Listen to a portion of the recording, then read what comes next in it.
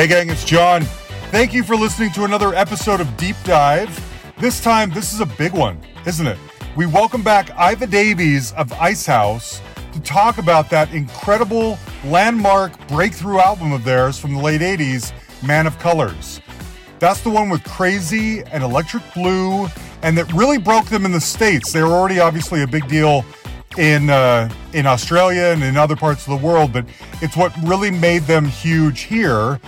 And there wasn't really a follow-up for a long time, which if you listen to Iva's first interview from a few years ago with us, he explains why in there. Anyway, I've heard from many people over the years how great it would be to have him back to do a deep dive on this particular album, and he agreed to do it. So I hope you enjoy it. Check it out. Okay. Now, I think we talked about this before, but I don't remember exactly what the answer was. Man of Colors comes out September 21st, 1987, and it sounds or feels to me like an album meant to break an Australian band everywhere else.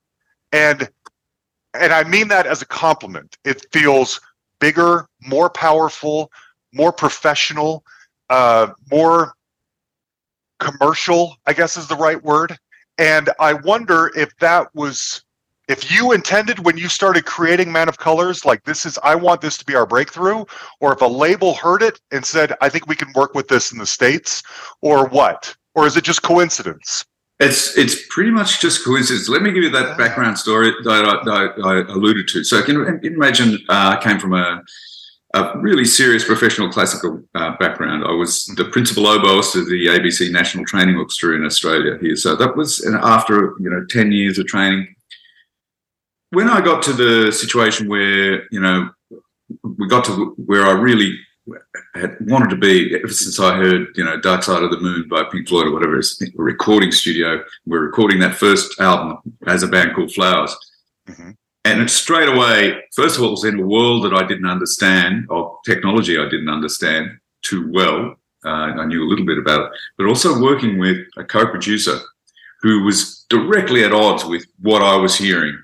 He had his picture that he wanted, I had mine. I went from that to Primitive Man, and once again, Keith Forsey is a lovely guy, but, we clashed over a lot of stuff. And I was pretty strong-minded about it. Now, that's why when we got the Sidewalk, which turned out to be a commercial disaster, I produced it myself.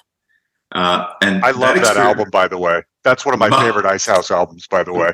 Weird, right? But it is. It is weird, but it was the pendulum going full swing the other way, which is I'm going to produce this myself. And then that experience of it really kind of not succeeding that well in Australia, I kind of went, okay, so that was me being totally in charge. I don't think that necessarily was a good idea. I need somebody else. So we got to the fourth album, and I came up with a fairly novel approach. I said, okay, I'm going to pick two producers, and if one of them doesn't work, we'll finish the whole thing off with the other one. One of them has got to work, surely. Mm-hmm. And so I sent all my demos out to two people, Rhett Davies, who had a long history with Brian Eno and the early Roxy Music, and leading right up to the Avalon album was the last one he did with them.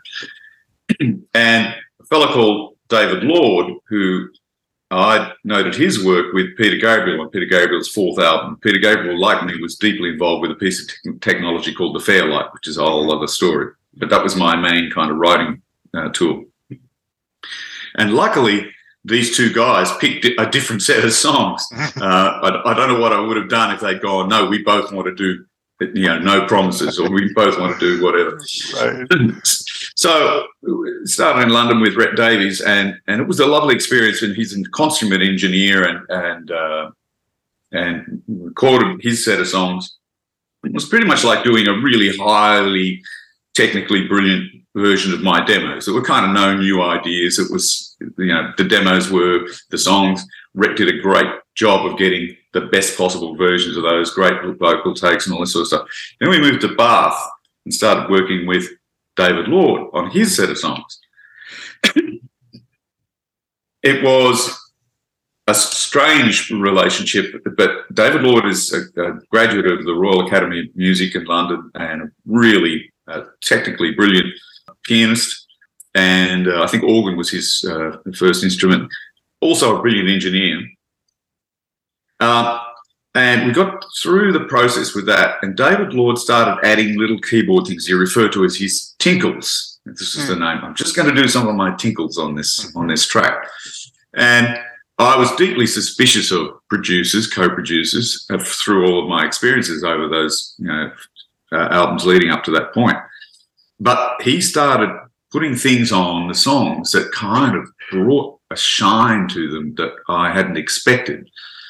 And so in the end, I went back to Rhett Davies and I said, look, do you mind if David plays a few tinkles on your recordings, like the ones that you did? And Rhett's an incredibly lovely guy. And he went, no, knock yourself out. Do you mind if David mixes these? No. Let him go for it. So in the end, I came back to Australia and David Lord sat in his studio in Bath, adding little keyboard bits, little percussion bits, inviting in a violinist, and just doing these extra kind of little sprinkles on top of what we'd already finished, and then sending me mixes. And I went, wow, this is great. This is definitely the sum of the parts is the result's greater than the sum of the parts. And so by the time we got to next album, which is Man of Colours, I rang without a moment's hesitation David Lord and said, we're recording this in Australia, but I want you to produce it. And David liked the songs that I'd written. I'd sent him my demos, and he came out to Australia. And because I'd had that kind of testing experience with him for Measure for Measure, when David started coming up with his more adventurous and slightly mad ideas for the songs on Man of Colours, I went, yep, I trust you enough now. Let's give it a go. And some of these were kind of insanely mad ideas. So I'd written a nice little song called Girl in the Moon, which was a lovely danceable kind of strangely Beatle-esque XTC-ish sort of thing, which you could quite happily dance to because it was in the time signature of 4/4. And David Lord came along to my studio and said, well, it's great. It's a great song. I want to try a little experiment. Yes, what would you like to do, David? I'd just like to we'll run a little mix of it, your demo, onto 1/4-inch tape, and then I'm just going to create a few 3/4 bars. Now, I guess you probably realise what that's going to do to somebody dancing. It's like chopping off one of their legs, And I thought that was an incredibly mad idea. But there was nothing to be lost, Okay, that one didn't work. We'll go back to where we were. So he literally got the razor blade out and started doing edits and taking out a beat every now and again in one of the bars. And the net result was this extraordinarily eccentric but brilliantly entertaining kind of upgrade of the song. And I think it's a telling thing that David Lord, let's go back to Measure for Measure, the demos for Measure for Measure. There was a really mad song that Bob and I had written, which was the result of large amounts of alcohol and a completely improvisational approach to writing a song. And in fact, I improvised the entire vocal line and set of lyrics in one take. And it turned into a mad song called Lucky Me, which I thought neither Rhett Davies or David Lord would choose and wouldn't end up on the album. And David Lord jumped on it and went, I want to do that song. And he made an even madder version of it. And that's on. So that'll give you some idea of that makes sense. The adventurous nature of what David Lord was up to. Sense. And I think so. Him having worked with Peter Gabriel and XTC and Tears for Fears, I think a little bit, Icicle Works. Yep. Are these, I'm imagining those are all bands that you're into and you want a piece of that. Who's the guy that's making Peter Gabriel and Tears for Fears and whatever sound so good? I want to talk to that guy. Is that what's feeding some of your interest? Yes, precisely. And I think, I mean, we in the very early days when we were still called Flowers, we actually toured with XTC. They came to Australia. Oh, interesting. And so we had a kind of a relationship with them. And in fact, our bass player at the time modeled his new hairstyle on Colin Moulding, the bass player from yeah. And so there's weird kind of threads that tie us all together. But I think, it was mainly with me. It was probably Peter Gabriel's fourth album, and the use of the Fairlight, because the Fairlight. I was a very early pioneer of the Fairlight, and as it turned out, not only was it an Australian invention, but when our management company moved offices while I was away on tour, they told me to come in when I got back from the tour to have a meeting, and I had this new address, and it led me to a two-story little office building right in the centre of Sydney, and they were upstairs, but I didn't get past the front door because there was a sign plate on the front door that said Dirty Pool Management upstairs, first floor, ground floor, CMI Fairlight. And I went, what? And they were actually building Fairlights underneath my manager's office. And so I ended up having the sort of relationship with the engineers there. They were literally, they gave me the guided tour, and you get past the front desk and come out the back and meet the guys. And there were guys there with soldering irons and screwdrivers, literally making Fairlights. And it meant that I had a relationship with the engineers there that ended up, they invented for me brand new things that I asked, can you make it do this, or can you make it do that? And so my Fairlight, which I'm about to get back, actually, is like this complete Frankenstein Fairlight, which has all these added on bits that they ended up adding to their new models. And I can tell you that it's because of my relationship that the Fairlight turned into what it turned into. No way! Wow! And you know, my name is not used as often as Stevie Wonder's or or Kate Bush's or Peter Gabriel's, but you were there on the ground floor. I was right there. Wild. I have to read something about David Lord. Unfortunately, you probably know this. In 2015, he was convicted of being a pimp, basically. Did you know this? Well, yes, I did, and it turned out. So, Man of Colours, you know, that's my second involvement with David Lord. But you know, Man of Colours is the one where I gave him absolute carte blanche. You know, it was like, I'm going to run with it. Any suggestion you make. Even though up to this point I've been a real control freak because I didn't really get on with producers. But I've tested you with Measure for Measure, and now let's work together rather than, you know, me fighting you the whole time.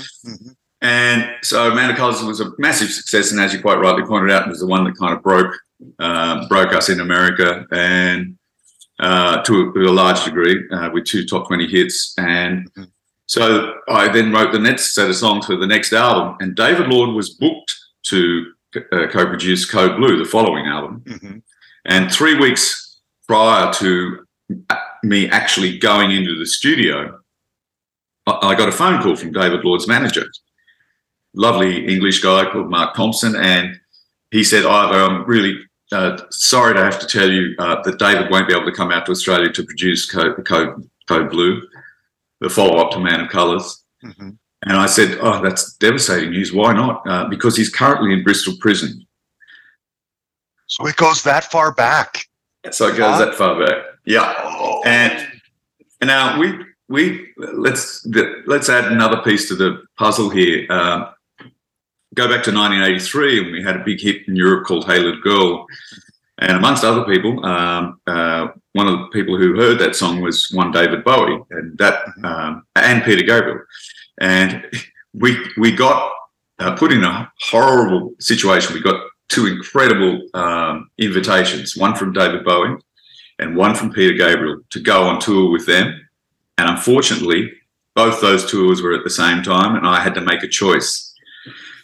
We ultimately ended up on going out on supporting David Bowie on the biggest tour that he ever did, the Serious Moonlight Tour. And We were playing to 45,000, 50, 70,000 people every show that we did through Europe and England and Scotland. And so, I'd had conversations with David Bowie, and I've got a photo of him and me in my kitchen. Anyway, let's go back to that 3-week period before starting to record Code Blue, that devastating phone call. David Lord can't produce the album. And so suddenly I had no producer, and I was absolutely sort of desperate, I guess. Mm-hmm. It turned out that one of the guys in my band was good friends with the maintenance crew, a very famous studio called Studio 301 in Sydney, where we recorded the first album. We recorded Man of Colours. Okay. And he was coming up to stay with me for the weekend, and he said, and I live about probably an hour from the city, right on the beach. There's a little tiny surf life-saving club, and it used to have bands in it, but then all the neighbours complained, and so they had to stop doing that. And it's literally 100 metres down the road from my house. And Simon, my sax player, was coming up for the weekend, and as soon as he got here, it was a Friday afternoon, he said, there's a rumour going around the maintenance staff that David Bowie and his band is going to play down in your surf club down the road. And I went, what the hell? Pull the other leg, It's like... He said, no. I'm just gonna walk down there and check it out. And so it was about 5:30 in the afternoon, and there was a phone booth down outside this place. And then, 10 minutes later, my phone rang in my house, and so there's Simon saying, David Bowie has just arrived. I went, what the hell? And so I walked down the road. And what had happened, as we explained this, was that David Bowie was in the process of recording the second Tin Machine album. I don't know whether you're familiar with that side project. Of course I am. Mm-hmm. Absolutely. And he was recording that in Sydney in Studio 301. And he had decided to tell the maintenance guys, listen, guys, get a couple of your friends, just keep it amongst yourselves. We're going to test some of these songs out. Reeves Gabriel's playing guitar, the Sales Brothers playing, bass and drums and whatever. Yeah. And they turned up, and I went down to my surf club on this Friday evening with about 50, 70 people, maybe max, and watched David Bowie play a whole Tin Machine set. And then because we toured together, I went upstairs to the dressing room and hung out with him and had a drink, and then I walked home to my house 100 metres back up the road. So when I got the phone call about about David Lord being in prison and no producer, in a kind of mad, desperate moment, I rang Studio 301 and I said, listen, I know David Bowie's in there recording at the moment, and I left my name and they knew who I was and whatever. Could you get him to give me a call back? I need some advice on, producers. And I thought, there's no way he's going to call me at home, whatever. And it was in the days when you had a little tiny tape machine in your phone voicemail. Yeah, answering machine. I got an answering machine. I got home and the light was flashing one afternoon, and I pushed play, and there was a message there. It says, "Hello, Iva, it's Dave here. Just returning your call. Give me a call in the studio." And anyway, we spoke, and I think we spoke for at least an hour. We went through every producer he'd ever worked with, and and there was a couple of names around at that time. Tim Palmer, I think, was one of them. Tim's who produced I don't know if he did the second Tin Machine, but I know he did the first. He's been on the show too. And so at the end of it, it was fantastic. And we were just talking, serious musician to musician talk about, I need a producer in 3 weeks. What the hell? Look, it didn't really result in a choice, but I did end up with a co-producer, a fellow called Nick Launay, who is another. He's been on here too. I love Nick. Yeah. Yep. So. Wow. But there's all the kind of weird background. Oh my gosh. What a story. I had no idea. Yeah, someone needs to make a documentary about this David Lord guy. I mean, I'm thinking, boy, in 2015 you get busted for running a brothel. Turns out he was doing that like 25 years earlier. That is crazy. Yeah. He was doing something naughty. Oh my gosh. Okay. So the album reaches number 43 in the US. There are 5 hit singles in Australia. I only know of 2 here, and I don't know. I'll have you tell me about them when we go track by track, but obviously Crazy and Electric Blue. I don't know if there was a 3rd single or if the singles that were being released in Australia were being released worldwide. I don't know. One thing I'm always curious about in a situation like this, do you decide ahead of time that the album's going to be called Man of Colors and then you write a song, or does the song come first, or is it a coincidence? How does that work? Okay, well, in this particular case, the process of writing the song Man of Colors was an almost kind of magical experience. And I was working with our lead guitarist, Bob Krishma. Mm-hmm. Bob really didn't contribute much to the actual songs, but he has a very good sounding board, and he was good company, and he was somebody who was prepared to sit there while I was kind of chipping away at playing with this sample or that keyboard sound or whatever. So he's incredibly patient. And I got up one morning and I had this idea of writing a set of lyrics, certainly the chorus, where the last word of the first line would become the first word of the next line, and so on. And so the best example I can give you of that, I kind of followed this plan, would be the second half of the chorus of Man of Colors, where it goes, and he can see through the years of a man of colors. Very good. And it was just an experiment in sound, really, the sound of words. But that whole song, and we're talking about a 24-track recording here, because I had a 24-track system in my house, was recorded and done within 3 hours. And I was sitting in a chair going, what just happened? And Bob was still making a cup of tea in the kitchen in his dressing gown, and I've got an entire song. And to give you some idea, by then David Lord had already mixed all of Measure for Measure, the previous album, and he'd mixed all of Man of Colors, but he was doing it remotely from his studio in Bath and just sending me the finished results, which I was just going, yep, great. Mm-hmm. He sent me a beautiful mix of Man of Colors, and I said to him, you know what? I don't want to destroy them. There's something magical about this song. Interesting. I want to mix this myself. And so all the mixes on Man of Colors are by David Lord, except for Man of Colors. Oh, wow. And he did a beautiful mix, and I've got it somewhere, but I was just terrified that I'd kind of break the bubble, as it were, you know what I mean? Mm-hmm. So that was the song that just stood out. Okay. And then, okay. And from what I can tell, you and Bob jointly create the album cover. Is it just a doodle? Is it when someone sits down to design it, is it with the intention of this is going to be our album cover, or is it just a doodle that made sense as an album cover? So once again, Bob was there, but I did the work. So the background comes from my mother was quite a well-recognised artist, and she was trained in Melbourne, and of her, but also a product of her age, whereby she had to make a choice as to whether she was going to become a dutiful wife that stays at home and brings up children, or go off on some mad tangent and become, dedicate her life to painting. And she did both.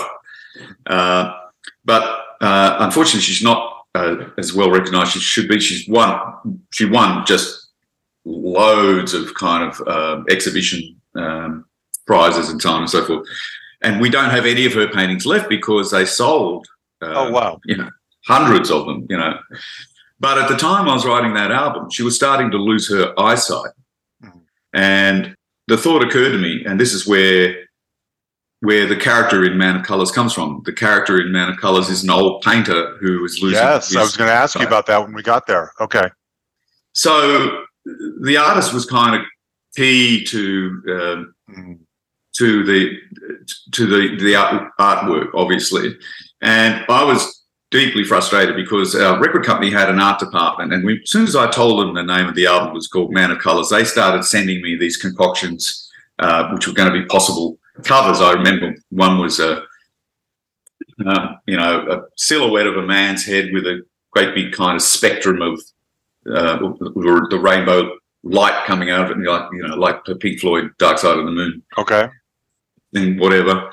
They were kind of mad ideas, and I said to Bob, look, it's got to be almost childlike, this piece of artwork. It's got to have a naivety and a simplicity and a bit of melancholy as well, because the old man in the song is just painting the same young woman. In my mind, that's the story, and nobody else gets to see these paintings. And something happened, and I don't know who she was to him, but whatever. Maybe his daughter, and whatever. Maybe a lost love. So I walked up the street to the local news agency, and I bought a little tin box which had 5 crayons in it, and a black felt pen marker. You know, those things. Mm-hmm. And I went down and I sat down in front of Bob with a piece of A4 paper, and I drew that artwork. Really? Like in one go.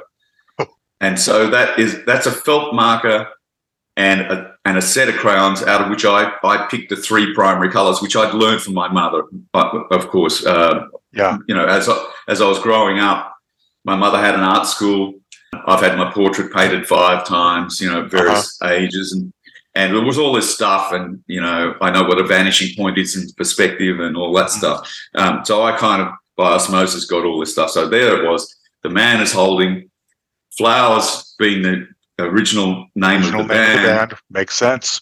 In 3 primary colours. And I looked at Bob and I went, there, that's it. That's the kind of thing. Now, what are we going to do? And so we concocted, because I didn't want to go to the record company and go, I drew something that's going to be the artwork. So we made up a dummy invoice from a fictional design company, and I think we made up the invoice for $1,500 or something or other. And we took it into Festival Art Department and said, there you go. We've had these guys do this artwork for us. And anyway, we needless to say, we got busted pretty quickly. It was like, you actually. Yeah, but, I guess if they don't want to use the little drawing that the lead singer does. They want to pay for a professional to do this kind of thing, right? And yeah, of course. Okay. Oh, that makes sense. Well, it's beautiful, and it's so striking still to this day. Okay, let's go track by track. The first song is Crazy. That's the first song I remember hearing. It was the first song that I remember being associated with Icehouse, because I was pretty young and didn't remember anything before that. When I saw you in concert on that tour in Salt Lake City with Men Without Hats, at the show, and you performed Hey Little Girl, I realized I knew that song too. But when I went to your concert, I only knew those 3 songs. I knew Electric Blue, Crazy, and Hey Little Girl. And the thing that I remember most was that I saw the video before I heard the song on the radio. And in the video, at least the one we saw in America, you play like a morning DJ. And it feels as if you've been doing like an all-night shift, and the sun is starting to come up, and that song, between the guitar riff and that soothing kind of synth that welcomes the song in, sounds like sunrise to me. And so it's always been associated. Every time I hear Crazy, I still see you sitting at that desk and feeling like the sun is about to come out. I don't know if it's because the video told me that, or the song told me that, or what, but it's this image that I cannot shake. Never have been able to. That's interesting. It's not. Yeah, I can see exactly where you got that, but that's very, very interesting. Yeah. They're just always associated with me. The song sounds like morning. It sounds like sunrise. I think that the OO's part make the song. I think that I may have mentioned this to you before. I feel like there's, in the best music, there's little sprinkles of pixie dust, little things, and they aren't always even obvious, but they're the thing that elevate a song from being just a really good song to something special and memorable. and those oh-ohs in the background are one of those little sprinkles of pixie dust. You know what I mean? Yeah, well, and I always struggled to come up with backing vocal parts. It was something I was never very good at, but acutely aware, and that came to fruition entirely with Electric Blue. When John Oates came up with, before there was even a lead vocal line, he came up with those kind of iconic backing vocals that lead into the chorus. Yeah. And when he said to me, I hear backing vocals, I said, John, we don't even have a lead singer yet. What the hell? And yet, those are the things that people kind of have a couple of drinks and come home from the karaoke bar and, want to do that, that bit. So those backing vocals can be incredibly important. Yeah. They elevate the song in this case. Now, the same actress, Paris Jefferson, I didn't know her name until I got ready to talk to you, is in both videos. And I'm wondering, was she your girlfriend at the time? Was she just an actress? Were you guys involved? What's the story? No, we weren't involved. And what happened was we did an Australian video for Crazy. It was shot in Sydney. For some reason, the American record company turned up their nose at it and said, no, this won't do for the United States market. We want to make another clip. And they sent out to Australia an American director, John Jobson, I think is his name. And he, to be honest, I didn't really involve myself with the process of making promotional videos. And that's why I end up, wearing ridiculous clothes and doing stupid things. Because I just, I didn't, it wasn't my department. My department's the music department. It's like, okay, so you've got to flog this song. You need a music video, knock yourself out. And so, he came up with that whole concept, I guess, and hired in Paris Jefferson, Australian actress, hired her again for the Electric Blue clip. And I think he ended up taking her back to America with him. Oh, wow. I think she ended up in a movie that he directed. I should look this up. Yeah, I think you'll find an intriguing story. Okay. So no, folks, it wasn't me. Okay. I had a girlfriend at the time. Just curious. Yeah, it's a beautiful song with a really longing. The guitar solo, the word that I keep thinking about is longing. That's what it, and that riff is so powerful, and it's one of those riffs that you're shocked didn't exist before you thought of it to write this song, but it's perfect. Now, Electric Blue, and I should say Crazy reaches number 14 in the States. Electric Blue, the follow-up single, reaches number 7. And I didn't know this, I don't think anyway, until getting ready to talk to you, that if you hadn't recorded Electric Blue, John says that would have appeared on the next Hall & Oates record. And when I read that, and I read also somewhere that he had inspired the backup vocals, it hit me like a thunderbolt that those backup vocals are exactly what would have appeared in a Hall & Oates song at that time. Exactly the kind of thing. So I think he even referred to himself as, I am a backing vocal specialist. This is what I do. That's a good point. Yes. And if you now go back and you play your Hall & Oates best of recording, listen to it through that lens. Yes. I'm just going to listen for the backing vocal guy. And you'll be amazed at how many major hooks from Hall & Oates are directly attributable to John Oates' specialty, which is I am the backing vocal specialist, Makes so much sense. Yeah. They are my second favorite band of all time, or artist, right behind David Bowie. And he's been on here before, and we talked about that. Remind us again, and I'm sure you probably get asked this all the time. Did John reach out to you because he was a fan of Icehouse and just wanted to collaborate? How did you two get connected? So I was in an airport in Adelaide. This is really early on. This is the second album. Wow. And about to play in the theatre in Adelaide, and this short gentleman with a moustache walked over to me and said, "Hi, I'm John Oates. We played in the Thevenard Theatre last night. You're playing there tonight. I've been listening to your album." He actually had it in his hand as a cassette, and loving your album. Great to meet you, and walked off into the airport, and I was just shell-shocked, and that was amazing. And then 4 years later, or more, 5 years later. No contact from him, whatever. Uh-huh. And we were touring in America, and we had a little break. I had a couple of weeks off in New York, and I was staying at this hotel where I was there long enough that I got to. It was a little boutique hotel, and the bartender got to know me. And I was sitting at the bar, and the phone went behind him. He handed it over to me, and the voice on the end said, "Hi, Iva, I found you. It's John Oates." And he must have seen that we were touring in the United States and got onto the record company or whatever. Anyway, tracked me down. And he said, and he was absolutely insistent, we've got to write songs together. And I'm not a collaborator. I don't work with people. I'm very much a hermit. And so I used every excuse I could think of. I said, well, we're in the middle of a tour. Don't worry, I'll wait till the end of the tour. Well, at the end of the tour, I've got to go back to Australia. Hey, I'll come to Australia. And so he just wouldn't take no for an answer. And that was how he ended up in Sydney, working in my little house, yeah. Did any other song, that probably something we've never heard, but is there another song or portions of a song in the can somewhere that you two were working on? Or did you get so tunnel focused on this song and that was it? We pretty much got focused on this song and that was it. Okay. And there was a little instant right about the end of the week where I had him for another hour and I ran up the demo that was at that stage of a song called The Kingdom, which is on Man of Colors. That might be my favorite song on the album. Yeah. And I played it to him, and I said to him, I'm going to play you this song. I just written it for the album. I just wonder if you can help me out here. Is there any way to kind of improve this, or any backing vocals or anything?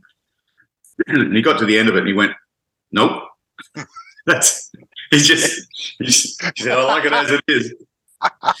And so, wow, that was it. That was it. Okay. That was his contribution to The Kingdom. Yeah. Does John stay at your house? Does he stay at a nearby hotel? Do you hang out together? Do you go out to dinner every night? Do you surfing? We did hang out. He certainly came with me. I think I don't know whether we'd already finished. I'd become a fanatical windsurfer, and I was still windsurfing on flat water then. It was a particular lake just north of about probably 35 minutes out of the centre of the city. And he came kind of there for a picnic with me, and my family and stuff. But, he was staying in King's Cross. I think he was staying and that's right in the thick of it, right in town. I think he was enjoying a lot of seafood. And, I think he had, because we worked kind of daytime hours, and then he'd knock off and, go back to his hotel. And do his own thing. Okay. Yeah, do his own thing. Okay. Now, of the two, even though they both were top 20 hits in the States, Electric Blue is the one you're more likely to hear. I haven't heard Crazy on the radio for a really long time, but Electric Blue still has a life over here anyway. Was there a third single off of this album? At least in the States. There were 5 in Australia, but in the States, do you remember? I think the third single is a song called My Obsession. Okay. That's what I was reading too, but I wasn't sure if that was everywhere or just in Australia. Okay, we'll get to that one then when we get there. Track 3 is Nothing Too Serious. It's more of a straightforward rocker, and there's some really thick bass lines. There's some rollicking piano kind of licks going on in the background. I love saxophone. I miss 80s saxophone so much, and there's a fantastic sax solo in there. I don't know who did it. I'm guessing your friend Simon that you mentioned earlier. Yes. And I feel like these days, if you hear saxophone in a song, it's done ironically, whereas in the 80s, it was done authentically, and I miss that sound. And I would say, and I don't know if this bothers you or not, but it's the song, Nothing Too Serious is the song that reminds me most of a band like INXS or maybe even Midnight Oil or those Australian bands that were making an impression over here for being sort of rocking and sort of dancey. Does that make sense? Yes. Now, if I tell you this is sort of where I started with that song, the inspiration behind that in more ways than one, not only musically but also kind of philosophically, was Iggy Pop, believe it or not. Really? Yeah. And if you go back to a song called Real Wild Child, yeah, and you, of course, and you extract the drum beat from that, and you Put it on top of Nothing Too Serious. There you have it. No. Oh, that is great trivia. Blah, Blah, Blah is the album of Iggy's that I've probably listened to most in my life because that's the one that turned me on to him. That is fascinating. There's a little ska guitar riff during one portion of the song, but it's not through the whole thing. The end, there's that, it just goes a cappella for a second. There's You and Nothing Too Serious. Is that all right? What goes into deciding to keep that in? It is a fun little touch. Yeah, that was just a real kind of a real thing that happened at the end of one take, you know, okay. And yeah, I just thought, we'll keep that in for fun. Yeah, you know? I like it. Okay, we talked about Man of Colors already for a little bit. I was curious who this person painting, it appears to be an old person who's losing their eyesight, as now I know that's your mom. In the song, it's a man. He seems to be looking out of a window, painting what he's looking at out there. There is at one point almost a Baba O'Reilly type intro synth thing going on that's that's hidden in the mix, but it's there. And I'm wondering, now you mentioned, I think earlier in our conversation that you played the oboe, and I think there's an oboe solo in this song. Is that right? So that instrument is an instrument called a cor anglais, which is French, and it is the English horn, it's sometimes referred to as, which is the translation of that. Okay. And basically, the cor anglais is basically a bass oboe. So when you are trained as an oboist, if you look at an orchestra, there will be two oboes, first oboe, second oboist, and a third oboist who plays cor anglais. And in fact, and it's a much deeper, more beautifully rich sound than the oboe. The oboe can be a bit kind of thin and incisive. Some of the most famous orchestral solos very famous piece by John Sibelius called The Swan of Tuonela is a massive cor anglais solo. Okay. Dvorak's New World Symphony, massive cor anglais solo. Okay. And so I did is that you playing it, or did you hire someone else to come in and do it? No, that's me playing it. Yeah, good one, Iva. Yes, that is great. I was hoping you would say that. Yeah, it's beautiful. Okay, I know you were trying to hurry. I'll burn through some of these. Heartbreak Kid is an odd song only because the first half sounds as if you're singing about cowboys and a shootout and tells a tale and whatnot, and then the second half seems to be a more modern story. Do I have this right? You do have it completely right. And so it started life as me trying to write a Bob Dylan song, on an acoustic guitar. In fact, there is a recording. When I first wrote it, it was just me and acoustic guitar, and I think one tom-tom version of it. But of course, it turned into an Icehouse extravaganza, and I started adding on, that keyboard and this keyboard. And so what I wanted to do was just, once again, kind of an eccentric experiment, was to start the story in the Wild West about a gunman who was a stud, basically. I don't know whether you have in America the same meaning for that word. And he breaks this young woman's heart. And then the second half is basically in a bar in New York where there's a television set on with the evening news going.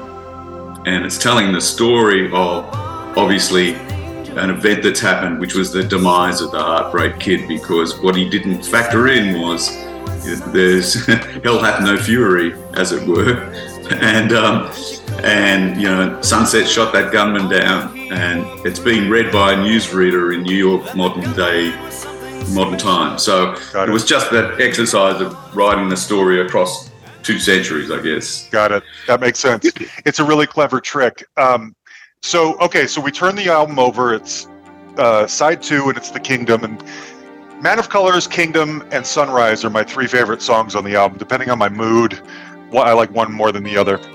This song, and I don't know if this is intentional or not, maybe it has something to do with the conversation with Bowie that you were just talking about.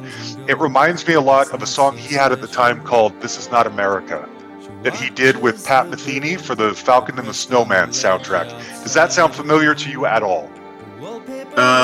Yes, I do know the song. Wait, yeah. As soon as the bass kicks in, it starts off sort of the Kingdom anyway. When that bass line kicks in, that's really quite bouncy and rubbery. That's exactly the song that it makes me think of. I'm not saying that anything was plagiarized or whatever, but it reminds me of a similar vibe, like you were saying about Iggy Pop a minute ago. I think when I got the Fairlight originally, it came with a very small sample library. And the idea was that you were to create your own samples. But one of the successful samples, so we're going back to 1982 here, was a sample of a bass guitar. And I used that all over the place. So it's the bass on No Promises, and I think it's the bass on The Kingdom. So it's a machine-generated bass part, I think. Okay. And that's what it may have in common. Okay. It's kind of deceptive. Our current bass player was talking about No Promises, and he said it's part machine and it's part Fleetwood Mac. Oh, ooh, interesting. Okay. And the reason he's saying that is because there's that very simple boom, boom, boom, boom, boom, boom, boom, which is rumors all over. You know what I mean? Yes. Yes, it is. Good point. I have a similar question about drumming when we get to Anybody's War about authentic instrumentation versus machine instrumentation. But one thing I want to mention, the opening stanza of The Kingdom reads, "One of those days that just comes and goes, it's not so special." And I'm imagining Iva Davies sitting on his bed, strumming a guitar, not feeling anything. And he decides, I'm just going to write what's happening today. And then after he gets that first line down, he thinks, I like that. He decides to build a story about someone else, a woman, looking for the kingdom. I'm going to ask you what the kingdom is in a second. And so he takes his mood that he's feeling right that very second and uses it as a catapult to tell the story about a woman, someone else in the second person, whatever, not first person. Does that make sense at all? Look, I can. So there was a young woman behind a lot of these songs. Okay. And my relationship with her was complicated, but at one point I was actually engaged to her, and she was very independent, and she's exactly the sort of young woman that would take herself into town to watch a movie on her own, and not care that she didn't have a boyfriend with her or another girlfriend or whatever, just completely self-contained. Yeah. And to me, the kingdom is a kind of ironic thing, because this is a domain that is described as the domain of a man, and yet in this story the star is a young woman, because she doesn't care. I can do whatever. So that's the kind of key to it. That makes sense, because that not caring and I can do whatever are often, especially back then, would have been more attributable to male attributes, I guess is the right word. And you're talking about in the case of a woman. Okay, I got it. That makes sense. She's not a movie star. She's not a beauty queen. She doesn't care. Yep. Yeah, I love that song. Okay, the next one, My Obsession. By the way, I don't know if you know this, but the last 3 songs were stories. You telling stories basically about other people. And then by My Obsession, you go back to the first person. And there's a very rollicking piano happening in the background. You talk about the ghost of you. I'm curious who the ghost is or who the you is.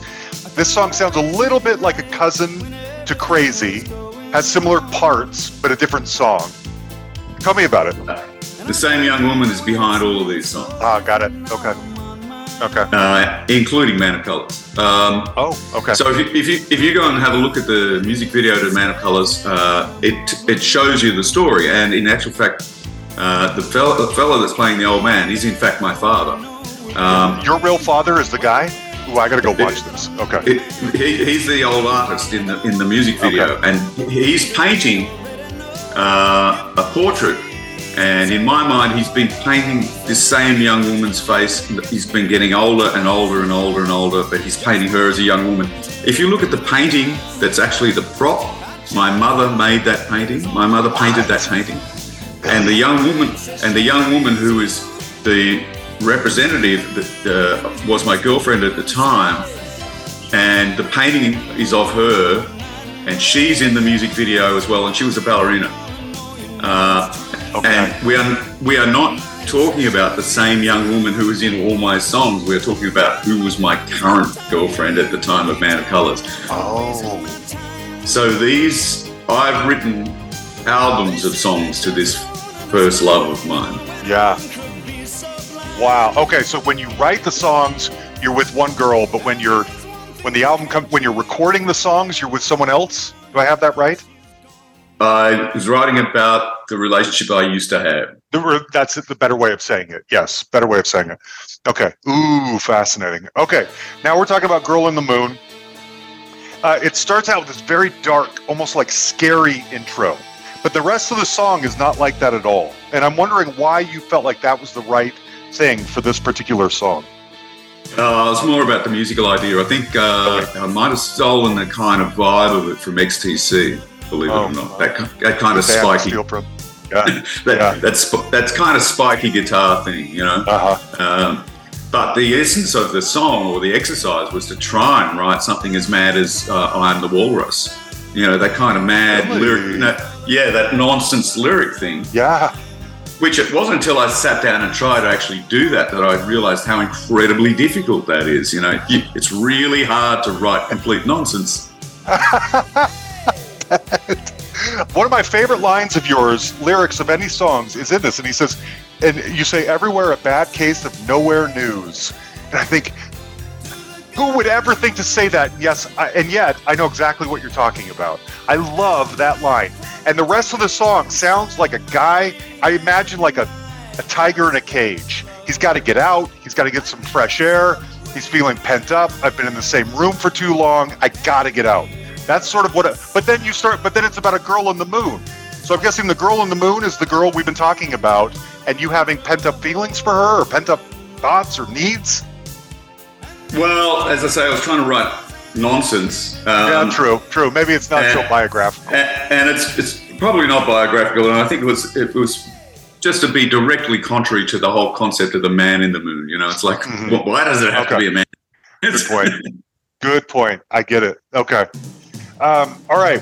We have two left. Anybody's War.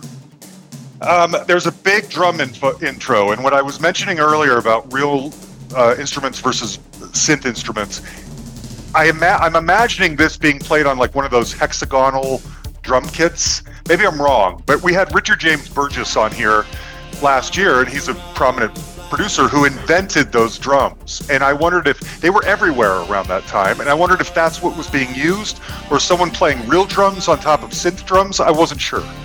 No, that's our drummer Paul Wheeler, and playing on real drums. Okay. And that was an idea of David Lord's. Was to, the original demo doesn't have any drum introduction on it, but I guess David Lord just said to Paul, just go for your life. Knock yourself out, which he did a fantastic job. Once again leads into that same tempo of Real Wild Child. It does. Boy, who knew? That is fascinating. Yeah, that song is really driven by drums. Are you speaking, is it just kind of general 80s Cold War paranoia?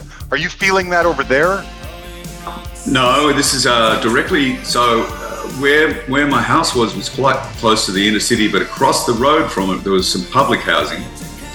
And I used to go, my bedroom's upstairs. It kind of, you know what a terrace house is, like the English concept of terrace, a two-story terrace house. Mm-hmm. And my bedroom was at the front, so I'd had a little kind of wrought iron balcony rail, and I would kind of hide there, and that's where the picture of the old man being able to look out over the street from Man of Colours was.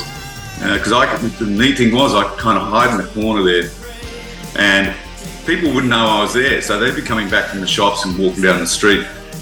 And, on occasion there'd be somebody, they'd be half drunk and having a great time with a girlfriend, and then another couple would be kind of having a full-on domestic quarrel in this, not even know that anybody was overhearing them. Yeah. And then unfortunately from the public housing across the road, quite often at night, there were people who were screaming at each other, couples, and probably, if the truth be known, some sort of domestic violence situations. This is a very early song about domestic violence. Wow. Interesting. Nobody's singing. Well, I mean, there are a couple of pop songs about that kind of thing back then, but not a lot. For whatever unknown reason, I went on to write another song, which is on Code Blue, which followed this song called Jericho Bay. Oh, yeah. And there's stuff in my mother's past that she never spoke about, but I suspect that that might have been a situation that she walked away from with her first husband, not my father. So she never talked about it, but I guess that was trigger enough for me to kind of go back and revisit it with Jericho Bay. Interesting. Okay. But it was immediately happening across the street from me when I wrote Anybody's Wall. Okay. All right. Last song is Sunrise. I think it's a beautiful, epic closer. And one of the hallmarks of this song is your last vocal. I'm imagining you having to work so hard. You can feel the strain and the effort you're putting into hitting these notes over the course of this song. And it is beautiful. And by the end, you can't give any more. You've strained so much. And what I was wondering is if this was a composite of many vocal takes, or did you do the whole thing start to finish in one take, and that's what we hear? Well, it wasn't too many more than one take. I dare say there was a bit of compiling done. Once again, it's testament to David Lord's imagination that he put in bars, the breakdown in the middle, and right at the beginning, I think, the odd 3/4 bar, even the odd 5/4 bar that kind of misleads you. You don't quite know where you are, and he, I think, enjoyed the kind of cinematic quality of that song. Perfect words, cinematic. Yes, yeah. Now you start off talking about fishermen, but there's also temple grounds. Are you relaying the story of a historic event, or is this a story you've made up in your mind? So you're really not going to kind of believe that the germ that started this song okay. was a nightly news report where it was noted that the Japanese economy was the world's strongest economy, and that was whatever the year that was, 1986 or 87. And it kind of, when I thought about it, it kind of blew my mind, because I went, hang on, are you telling me that a country that was absolutely brought to its knees in every possible sense at the end of World War II was occupied by American army, was forbidden to arm itself, so many constraints, you're sort of hamstrung in so many ways. And in the space of that short time, relatively short time, 40-something years or 50 years, that economy is the strongest economy in the world. That's wild. And I thought, yeah, it is wild. Yeah. And how can I paint this picture? Mm-hmm. So what you're seeing in the first verse is a bunch of fishermen off the coast, and they're hearing Enola Gay coming over. Wondered. And then you've got the 17 seconds it takes for, I don't know which one it was, Fat Man or Little Boy or whatever, to fall.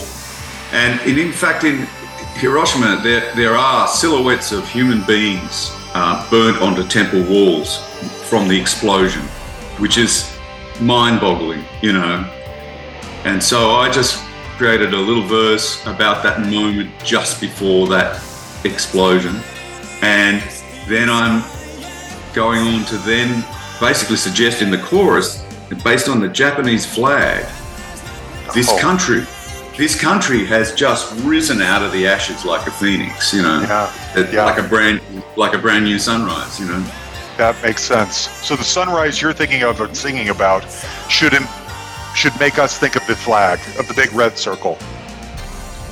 Well, the red circle as shown with the what do you call the radiant beams, but it's about the human spirit. That's about resilience. That's what it's about. Yes. It's about the resilience of a nation. I mean, when I heard that news report, I just went, that is astonishing. This nation has rebuilt itself after that to a point where it's got the strongest economy in the world. That is incredible.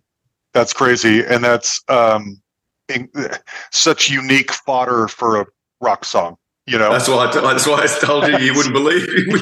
I get it. Where it came from. I get it now. Wow. Well, that brings us to the end of Man of Colors. I mean, it was your American breakthrough, and it did really well. Did it go platinum? I think it's gold in America. Yeah. Okay.